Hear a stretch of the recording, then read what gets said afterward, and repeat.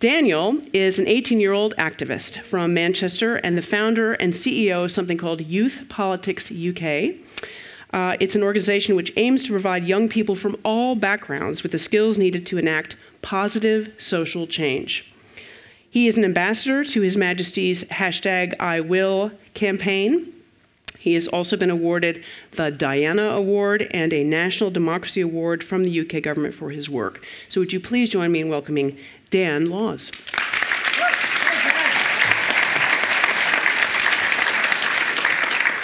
Thank you very much, and wow, you've raised all their expectations now, so hopefully I can deliver. Forget it. You haven't got the skills, talent, never mind the numbers to make the change that you're after. Those are the words that greeted my 12-year-old self during my first trip to Parliament, where I was lobbying MPs to stop drastic cuts to youth services.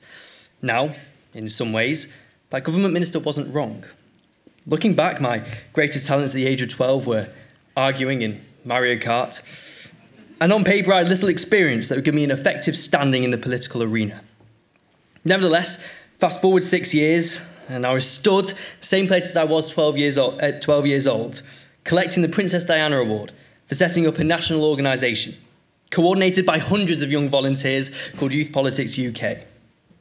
Motivated by the desire to prove that government minister wrong, I wanted to ensure that young people did have the skills, talent and numbers to make effective change. Concentrating efforts on consolidating older audiences and confused by millennials and Generation Z. In the political world, you think I was talking about the Conservative Party. But in reality, it's you guys. The topic of the session today shows that there's a concern surrounding a mass exodus of young people rejecting mainstream media. Today, I want to put forward the challenge to the status quo that could well be the solution. To try and display it, I want to ask a few questions. So, hands up here if you work in any aspect of children's media. I'm hoping that at least one hand will go up. Brilliant. Okay, now keep your hands up if you conduct market research for the media that you create or commission. Brilliant. Okay, now finally, keep your hands up if you employ or incorporate young people who act as advisors behind the scenes throughout the commissioning to the creative and to the marketing process. Great. There's not many hands up, okay? And that's what I'm here to talk to you about. Now, it's not truly unique to the media world. I'm often approached by the mainstream parties, political figures, and even corporations to help them understand younger generations. And the answer I give tends to be the same. Young people know what young people want. So listening to us and give us the opportunity to convey our ideas. As an organisation, our biggest factors for success is that we're youth-led. Let me put it into perspective. As an organisation, we hosted an event in Manchester for around 100 young people, where we offered 2 training sessions. One run by a former cabinet minister, presenting a chance to interrogate someone at the core executive of British politics, or one run by myself and the team.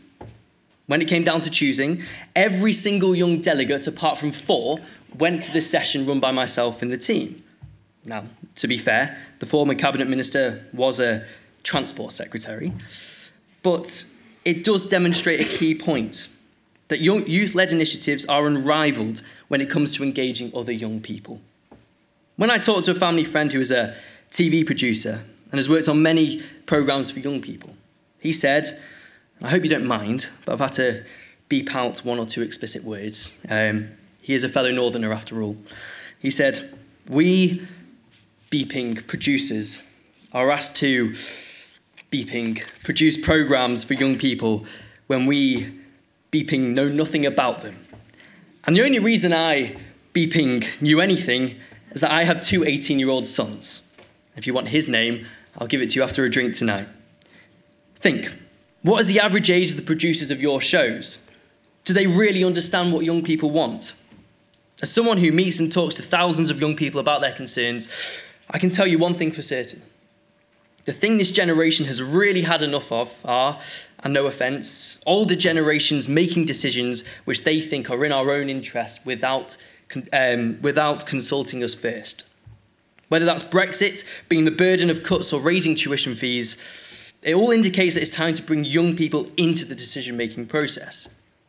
One of my biggest aims is and always will be to ensure that young people aren't just a rubber stamp to a decision after it's been made, but in the room when the decision is being made and it really counts.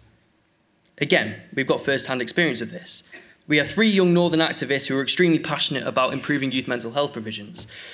So we set up a meeting between them and a health minister to discuss the issue, and other key organisations and activists did the same.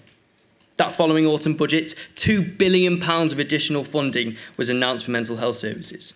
Now, we were just a small part of that push, but it shows that no one should ever underestimate the benefits and skills of young people and what they can bring to the team. Young people have so much to offer this industry, so bring us on board. To keep our generation watching, put us on the screens. To keep us gripped, put us on your advisory boards. To help change the unjust image of young people in the media, give us a chance for us to change it. Not only will it keep you relevant, but it will also provide countless opportunities for a generation whose opportunities are closing in on them by the day. I was really lucky enough as a young kid that I had access to acting training, which ultimately allowed me to have the confidence to stand up here. I wake up every morning wanting to offer that training to other young people. And like our organisation, you can develop the skills of the next generation by giving them a platform for their ideas. Allow us to show you the social issues which we need you to shine a spotlight on in documentaries. Let us tell you how we want to be entertained. It's what we're trying to make the politicians understand through strikes, shouting and shaking hands, and I really hope it's something that the media acknowledges. You'd be surprised how many young people would jump at the opportunity to benefit from your expertise and guidance. I hope it's something you will take with you after this conference.